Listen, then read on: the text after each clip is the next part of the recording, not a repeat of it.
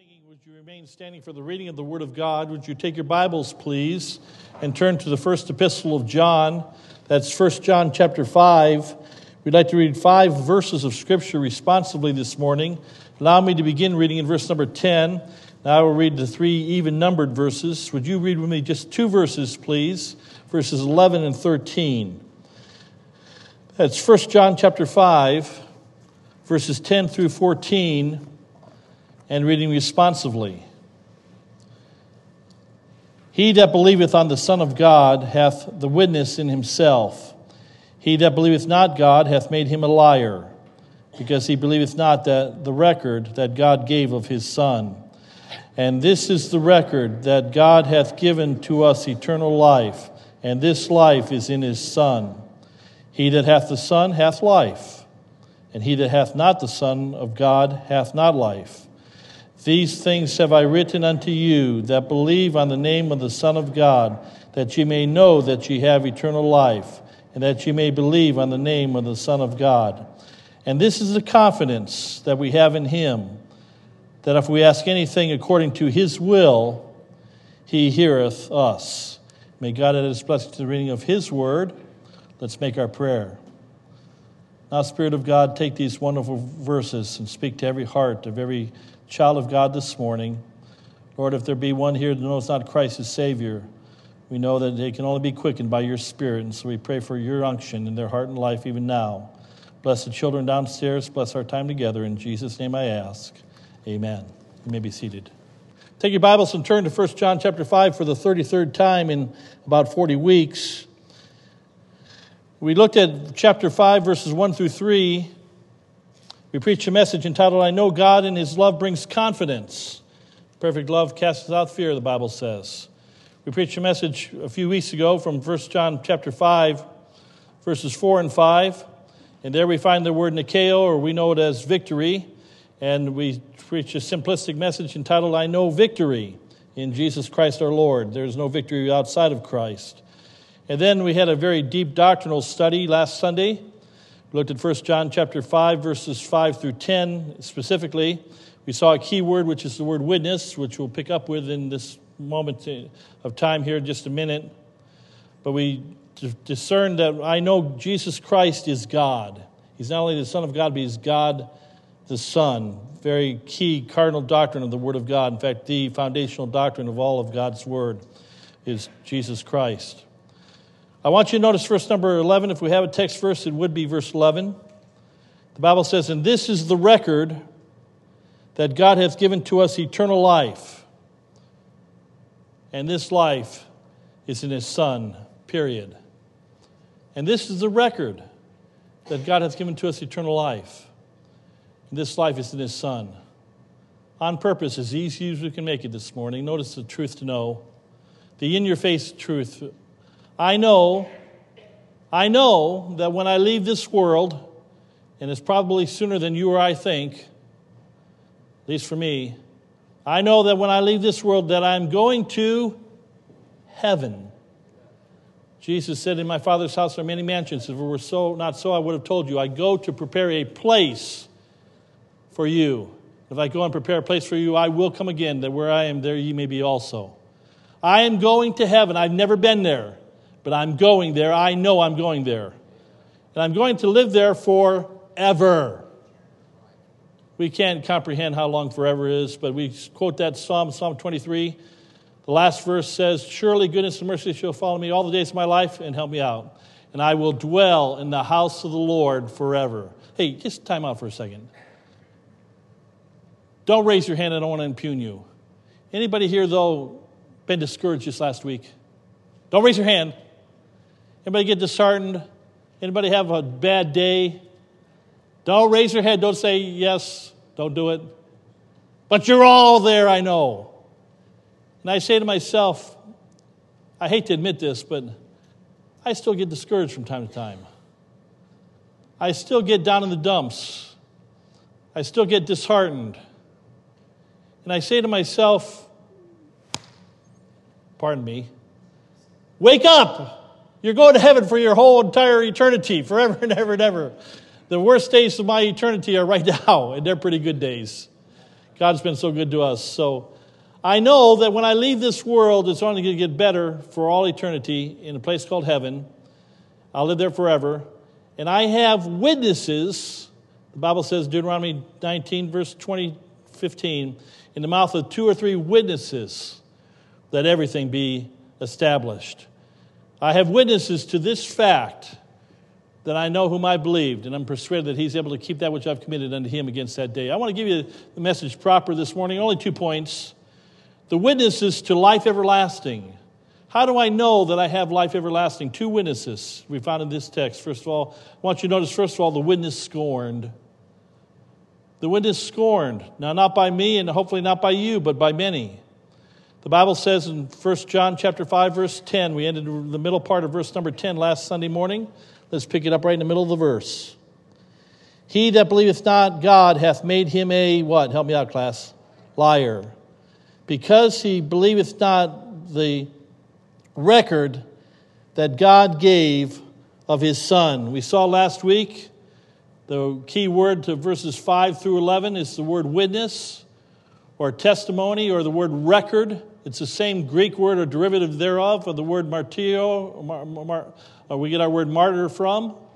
And it's a witness of the truth and a truth even to die for. And I want you to notice this witness scored 2 things about this. First of all, the record of his Son. We looked at it last week. We won't go into any great detail. But this is the record that has been given, is the record of his Son. There's 2 records that we have of his Son. And the first record is that of general revelation. The heavens declare the glory of God, and the firmament showeth his handiwork. Day unto day uttereth speech, and night unto night showeth knowledge. I left the house about 4:15 this morning, and there was a beautiful full moon out, and then I don't know my planets, but I just learned this, or I was reminded again, that there's a North Star, but the first stars that come out that you see when it's just getting to be twilight and the last stars to leave are our planets.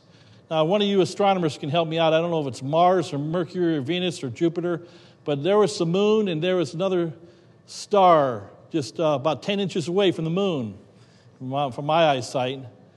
And I saw, it was already warm this morning at 4:15, about 75 degrees out, I think it was, 72, something like that. And I saw the glory of God in the moon. I saw the glory of God in the firmament. There's the general revelation. You can't look outside and say, this just happened by happenstance. No, this is not a coincidence. This is a God instance, everything you see. And so there's general revelation. But then I want you to notice there's specific revelation. We're talking about the record of his Son.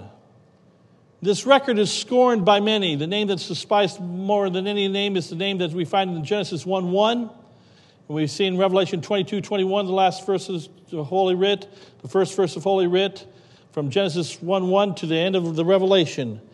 Jesus said it this way in Luke 24:44. He said to the 2 disciples on the Emmaus Road, "These are the words which I have spoken to you while I was yet with you, that all things must be fulfilled which were written in the law of Moses," that's the Pentateuch, the first 5 books of the Bible, "and the prophets," major prophets, minor prophets, "and the Psalms or the writings," those are the poetic books as we know them, "concerning me." The Bible tells us, and I'm trying to tell you from Genesis chapter 1:1, in the beginning God, that's Elohim, the gods, but only one God. God manifested in 3 persons. Genesis 1:26, God said, "Let us make man in our own image." And we get to Revelation 22:21. The grace of our Lord Jesus Christ be with you all. Amen. All the way through the Word of God, we see the specific revelation of Jesus Christ. In Genesis, he is the creator, the seed of the woman, the Lion of the tribe of Judah. In Exodus, he is the Passover lamb, and the Shekinah glory in the cloud, the manna and the riven rock. In Leviticus, he's our great high priest. In Numbers, he's the red heifer, the serpent on the pole. In Deuteronomy, he is the prophet like unto Moses. In Joshua, he's the captain of our salvation. In Judges, he's the deliverer of his own. In Ruth, he's the kinsman redeemer. In 1 Samuel, he's the ark and the rejected king brought at last to the throne. In the Kings and the Chronicles, he reigns as Solomon in splendor and glory. In Ezra, he's the ready scribe. In Nehemiah, he's seen in every single gate of the city. In Esther, he is the one who provided salvation. In the Psalms, we see him in almost all the Psalms. In Psalm 1, he's the blessed man. In Psalm 2, he's the son of man. In Psalm 23, he's the shepherd. In Psalm 22, he's the suffering Savior. In Psalm 24, he's the King of glory. In Psalm 8, he's the perfect man. In Psalm 45, he's the mighty God. In Proverbs, he's the wisdom incarnate.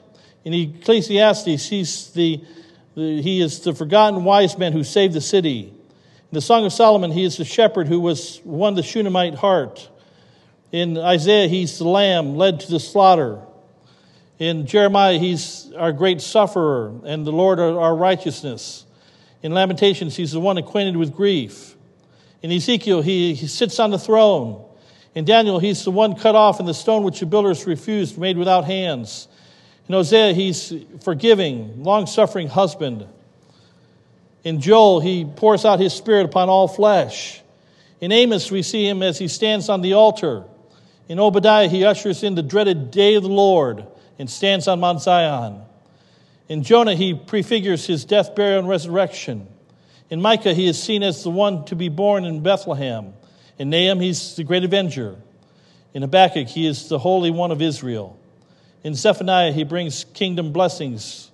In Haggai, he builds the temple of the Lord. In Zechariah, he brings the apocalypse. He's our great high priest. In Malachi, his coming is heralded by a forerunner, and he is the Son of Righteousness. In Matthew, he's the King of the Jews. In Mark, we see him as a servant of Jehovah. In Luke, the Son of Man. In John, he is the Son of God. In Acts, he is the ascended head of the church. In Romans, he's our righteousness. In Corinthians, he's the first fruits of the dead. In Galatians, he's the end of the law. In Ephesians, he is all in all to his church. In Philippians, he is the form of God and the one who supplies all of our needs. In Colossians, he is creator, the sustainer and owner of the universe. In 1 Thessalonians, he comes again for his church. In 2 Thessalonians, he comes to judge the world. In 1 Timothy, he is the one mediator between God and man. In 2 Timothy, he is the judge of the living and the dead. In Hebrews, he's the great antitype of all other types, the son, prophet, priest, and king. In James, he is Lord of the Sabbath. In 1 Peter, he is our inheritance and the shepherd of our souls. In 2 Peter, he is the one from excellent glory. In 1 John, he is the incarnate word. In 2 John, he's the one who prospers our souls. And in 3 John, the one for whose name's sake the gospel goes forth. In Jude, he's the preserver, the only Lord God, the only wise God, our Savior, glorious in majesty. And in Revelation, he is the Lamb and the Lion and the King who was and is to come, the Almighty. He is, as Revelation 19 and verse number 10 says, worship God, for Jesus is the Spirit of prophecy. We see Jesus all the way through the Word of God. If you can read the Word of God, and millions do, and not see Jesus, you've missed the whole emphasis of the entire book.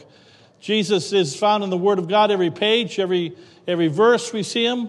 It's the Word of God is he's the incarnate Word of God. We have a specific revelation that is undeniable. And so we have the record of his Son that's scorned. But then I want you to notice the Bible says in verse number 10, the latter part of the verse one more time.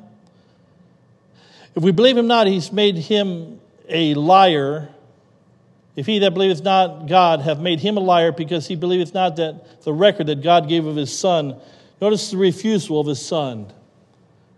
To refuse the Lord Jesus Christ, and millions do.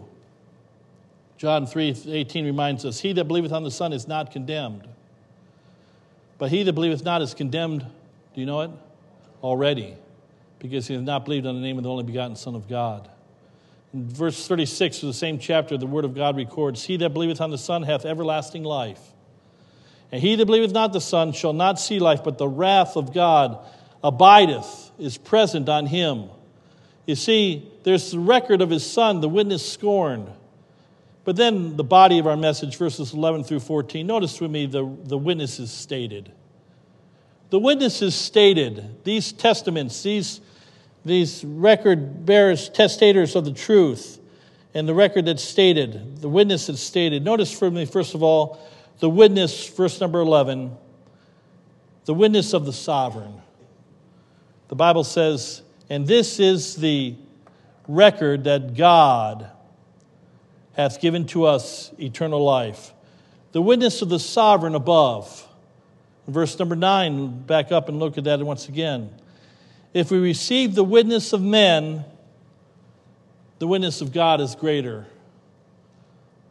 You know, millions of parents will let their kids go off to, millions of them will go off to college this fall, and they will trust their children for 4 years with professors that supposedly know the truth.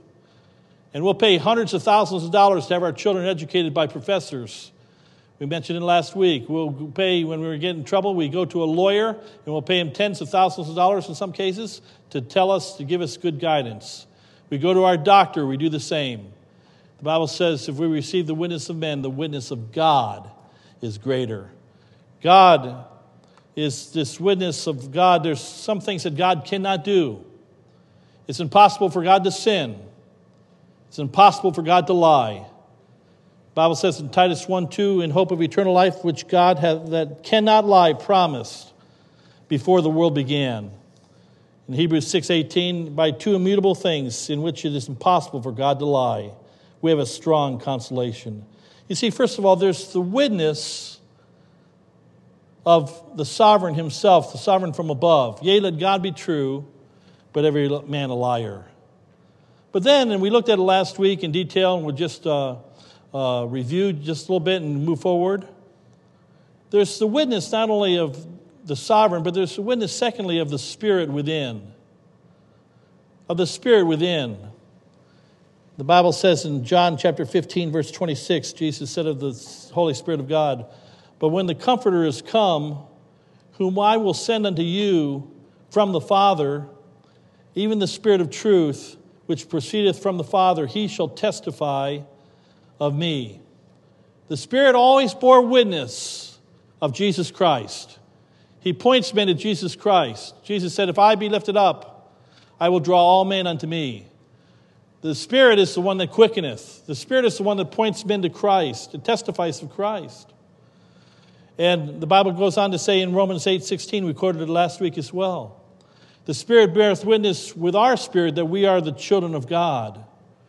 Now let me do this quickly, but I want you to know there's some birthmarks of being born of the Spirit. There's some evident birthmarks that say that you're born of the Spirit. I probably starting to overuse my dad in illustrations, my human father. But 2 weeks ago, I was with Dad and Mom. Dad's soon to be 82 years of age. I don't mean to be harsh. I love my dad, but he looks 82 years of age. And I said it a couple weeks ago, I'll say it again. I can look at my mom and dad and say, I have their DNA. I am from them.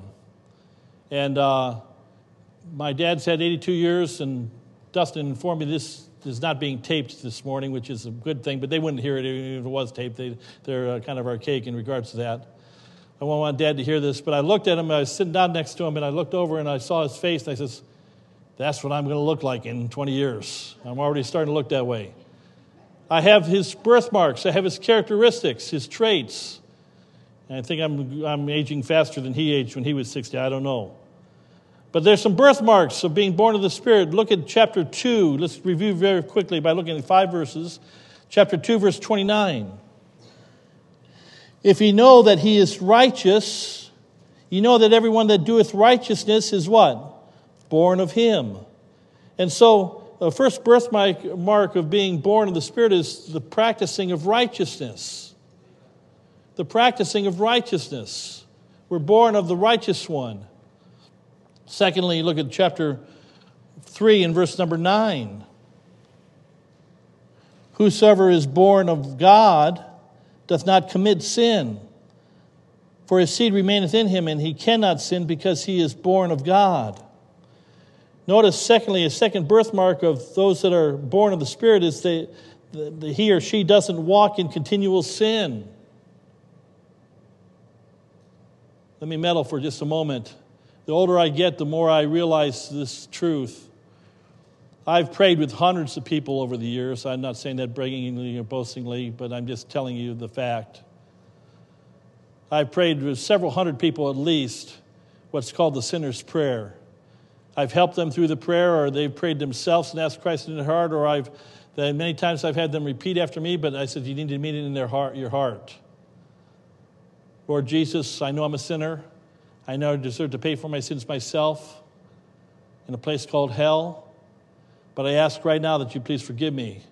Come in my heart and be my Lord and Savior. Make me a child of God. Take me to heaven when I die. And that person repeats after me.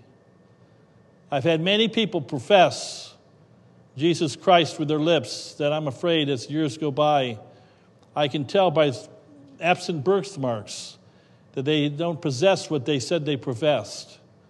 It's one thing to profess Jesus, it's another thing to possess him for with the heart man believeth unto righteousness. With the mouth confession is made unto salvation. You tell me, another way to say this, what I'm trying to say is there are people that live in constant sin that claim the name of Jesus Christ, and year after year goes by and you don't see a change in their life. I'm telling you, I can look at them and say they do not have the same birthmark, the same born-again experience. They don't have the same spirit in them that I have in me. And so there's the birthmark for those that, yes, I'm still a sinner, but I don't want to sin as a child of God. And all God's people said, by the way, amen. I think that's true. No, let me rephrase that. I don't think that's true. I know that's true. Jesus Christ be in you. He's the hope of glory. He's our righteousness. We don't live in continual sin. Chapter 3, verse 14 says it this way. Another character trait. For this is the message that ye have heard from the beginning, that ye should love one another. That was verse 12. It was great verse 2, by the way. But verse number 14. We know that we have passed from death into life because we love the brethren. He that loveth not his brother abideth in death. I don't say this braggingly. I just say this to the glory of God. I can honestly say in my heart I love every single Christian that I've ever met, that I know. Now, I've had some Christians that have done me wrong. You've had some Christians that have done you wrong.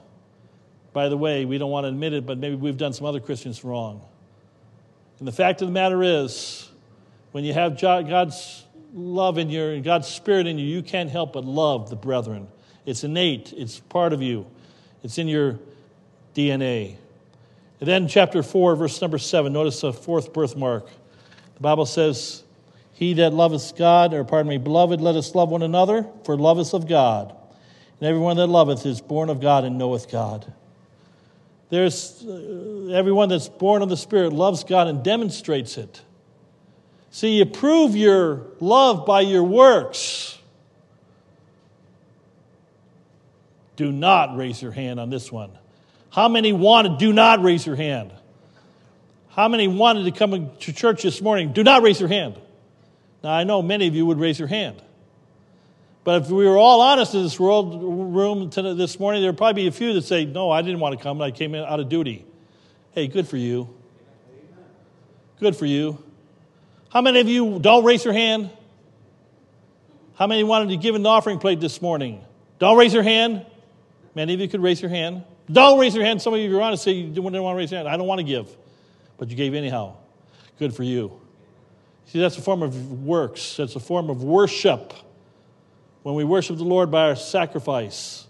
Yes, God loveth a cheerful giver. But you can't help, but you can give without loving, but you can't love without giving. Love God and demonstrates it. You have a love for God. You can't get away from the things of God. Then number 5, the fifth birthmark that we see in this book here in 1 John chapter 5, verse 4. For whatsoever is born of God overcometh the world, and this is the victory that overcometh the world, even our faith. The fifth birthmark is you're an overcomer of the world. This world can get us down. This world can discourage us. But we overcome the world. In the end, we win. In the end, the world can't have us. In the end, we are more than conquerors for him that loved us. And so there's the witness of the Spirit. But then verse number 12 of our text, back to 1 John 5. He that hath the Son, verse 12, hath life. How simple can that be? And he that hath not the Son of God hath not life. or everlasting life in heaven. Notice, thirdly, or letter C on our worksheet, notice the witness of the Scripture. The witness of the Scripture, the witness of the Word of God. The Bible says, forever, O Lord, thy word is settled in heaven. Friday night, we had a couple that was here, and they wanted to see the church. They're from another church, another gospel-preaching church, and sometimes we lend out our church and let folks get married in because they don't have a proper church building, shall we say. And so I was touring these first-timers around our building and seeing the auditorium. They were commenting how beautiful the outside was, and inside they were just thrilled, and down the stairs fellowship hall.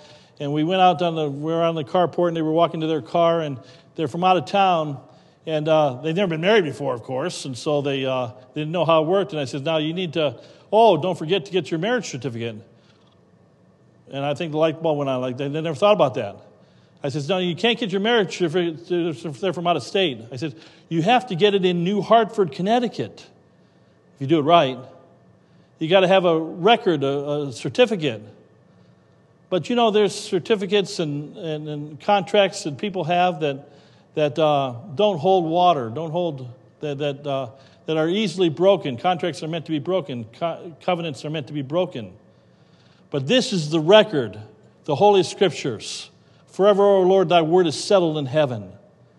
This record is not to be broken. And it goes on to say, verse 13, these things have I written unto you. What things? The word of God. That believe on the name of the Son of God. That ye may, what's your next word, class? Know, not think, but that you may know that ye have eternal life, everlasting life. That you may believe on the name of the Son of God. You see, there's the witness of the Scripture. And fourthly, letter D, there's the witness of the saint on earth. You see, the saint said, John the Revelator said, and this is the confidence that we have in him, that if we ask anything according to his will, he heareth us. I want you to know, back up to verse number 13 again, the last half of the verse, that ye have eternal life and that ye may believe on the name of the Son of God. Three things about this witness of the saint. First of all, there's the conviction. There's conviction. You say, what do you mean by that, preacher? John 16:8 says this, and when he is come, he will reprove the world of sin and of righteousness and of judgment. When I was that 11-year-old boy invited to church by the Latigo family, I talked to Bob Latigo. He's a widower now, just last night. He's in Florida. He's preaching this morning as I'm preaching. The Latigo family brought me to church, and we came to a Friday night revival meeting. I've told the story at least 180 times. Here's 181. And I sat in that second row with center aisle. I sat right there outside of Cleveland, Ohio. I had my Cleveland Indians Wahoo baseball cap on. The preacher preached an old-fashioned message on hell. I didn't want to go there. I knew I deserved to go there because the preacher told me I was a sinner. That's all I needed to hear. I went forward in the invitation. The preacher took me to his back office, and I prayed the sinner's prayer that day. Dear Lord Jesus, come into my heart, be my Savior. Lord, I don't want to go to hell. Forgive me. I was convicted about my sin. But the witness of the saint begins with conviction, but then it goes on to, the Bible says, by the way, 2 Corinthians 7:10, for godly sorrow worketh repentance to salvation, not to be repented of. No repentance, no salvation. You must be sorry. I will be sorry, the psalmist said, for my sins. It was my sins that nailed Jesus Christ to the cross. When my sins said, I'm deserving of hell. And allow me to meddle here for just a moment. There's the reason I say this. I won't give you the reason. But the people that believe that they're saved, and they believe they're saved, and they don't believe that there's a hell to be saved from, I don't wonder if they ever got saved. You want to trust God to go to heaven when you don't believe God that there's a hell? You can't have one without the other. You see, I was delivered from the wrath to come. I was delivered from hell. I was saved. I was convicted. But then there's, secondly, the calling. The verse says in verse 13 again, that ye may believe on the name of that ye may know that ye have eternal life, and that ye may believe on the name of the Son of God. And this is the confidence that we have in him if we ask. There it is. The calling. Jeremiah 33, verse 3.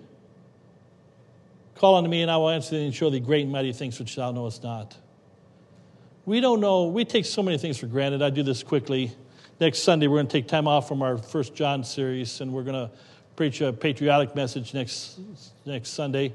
I am absolutely convinced that the vast majority of Americans, maybe sometimes including myself, don't realize how blessed we are by living in this country. I'm absolutely convinced we don't understand how good we got it. I heard a story about Russia this past week. I'm thankful. No offense, Elena, but I'm thankful I didn't grow up and live in Russia. I'm thankful that there's a lot of places around this world that I'm thankful I don't live in this morning. I thank God for that. But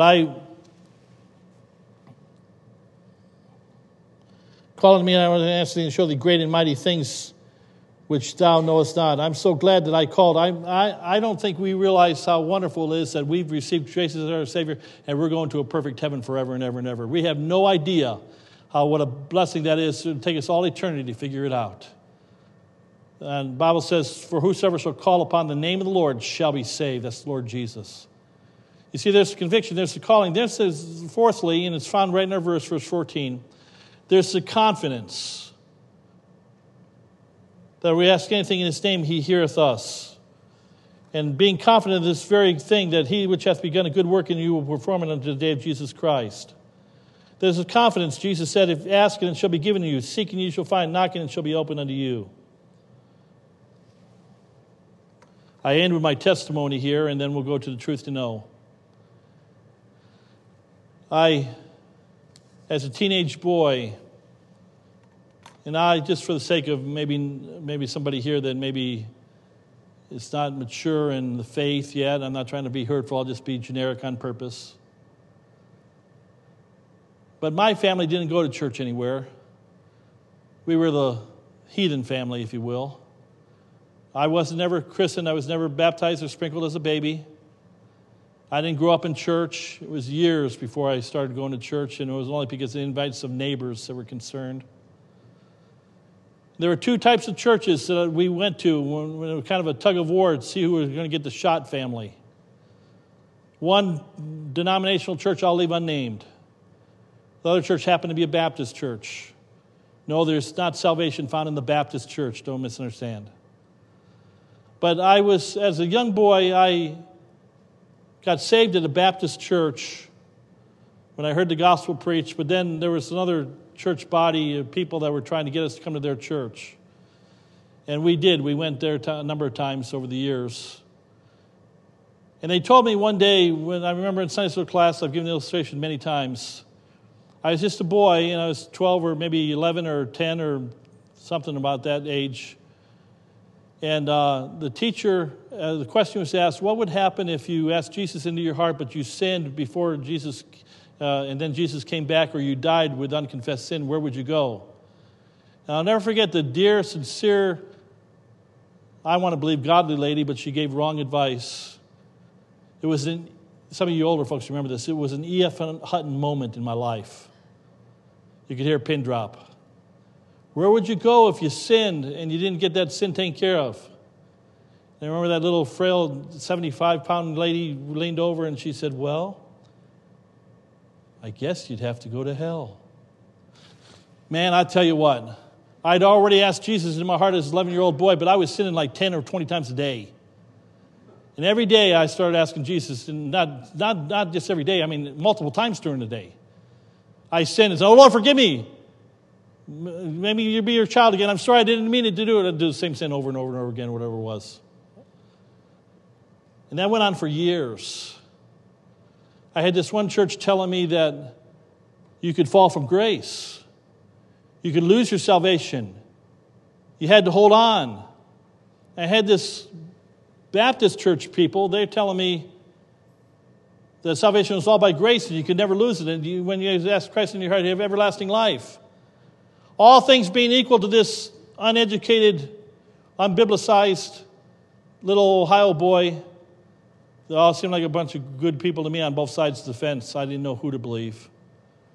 I believe it was about a 6-month journey, a quest as an older teenager. In my 15, 16 years of age, I started to read my Bible for myself, and I got an 8.5 by 11 sheets of paper.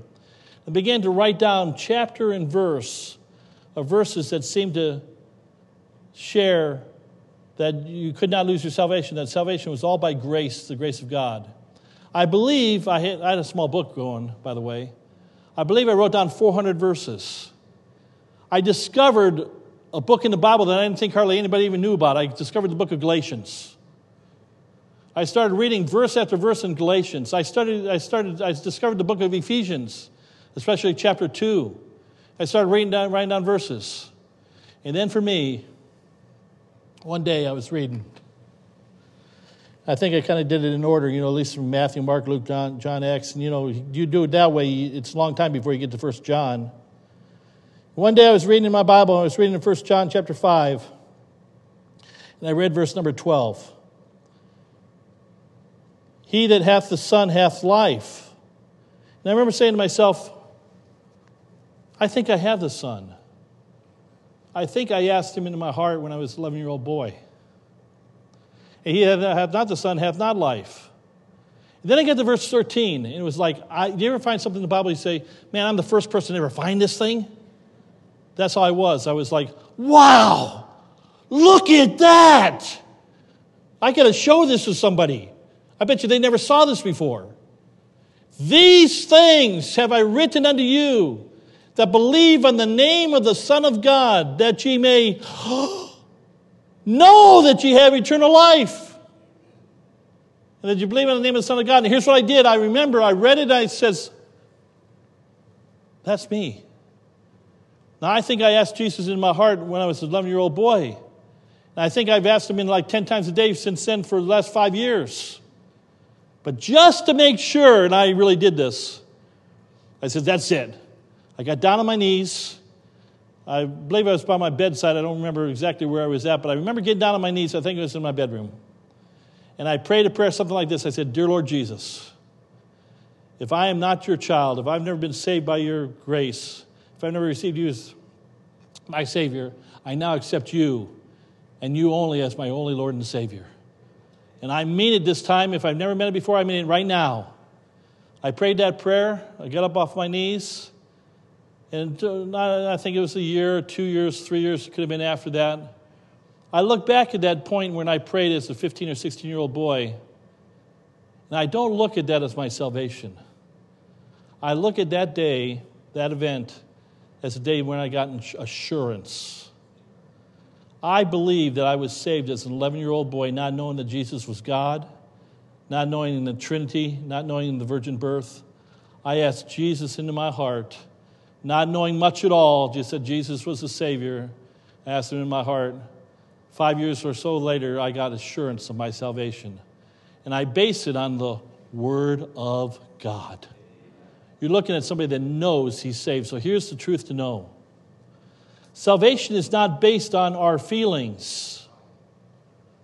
It's not based because you feel like you're saved today. You might not feel like you're saved tomorrow. It's not based on your feelings, but based on a reliant faith. For by grace are you saved through faith, and that not of yourselves, it is a gift of God. And action, we must believe and receive him, John 1:12. We looked at it last week.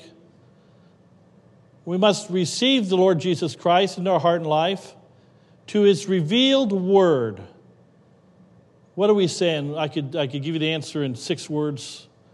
What have I been trying to say this whole message for the last 40 minutes? I have a know-so, K-N-O-W. I have a know-so salvation. I know whom I believed in, and I'm persuaded that he's able to keep that which I've committed against that day. Some people may interpret this as arrogance, haughtiness, pride, as if I know it all. But my faith is built on nothing less than Jesus' blood and righteousness. I dare not trust the sweetest frame, but wholly lean on Jesus' name. On Christ, the solid rock I stand. All other ground is sinking sand. All other ground is sinking sand. I know I now have, not waiting to come, I now have everlasting life. Heavenly Father, thank you for your word. Lord, I'm not naive in regards to the fact that I know I'm talking to many people that now already know that they have everlasting life. But Lord, also I'm not naive to think that there might be some here that do not know for sure if they have everlasting life. Maybe they're still trusting in religion. Maybe they're trusting in the church, whatever church it might be. Maybe they're trusting in works, performance, in their church attendance. Holy Spirit of God, strip away all the works righteousness and lead them to the righteousness that's found only in Christ alone. Pray you bless in these moments of invitation. Pray for Christians, Lord. May we thank you for the solid rock, which is all of our righteousness, which guarantees that one day we will see him as he is. We will see you as you are. We will be in heaven forever and ever and ever. Oh, we praise you and give you all the glory. Bless these moments of invitation, I pray in Jesus' name. Amen. As we stand, take our hymn book and turn to On Christ's Solid Rock I Stand.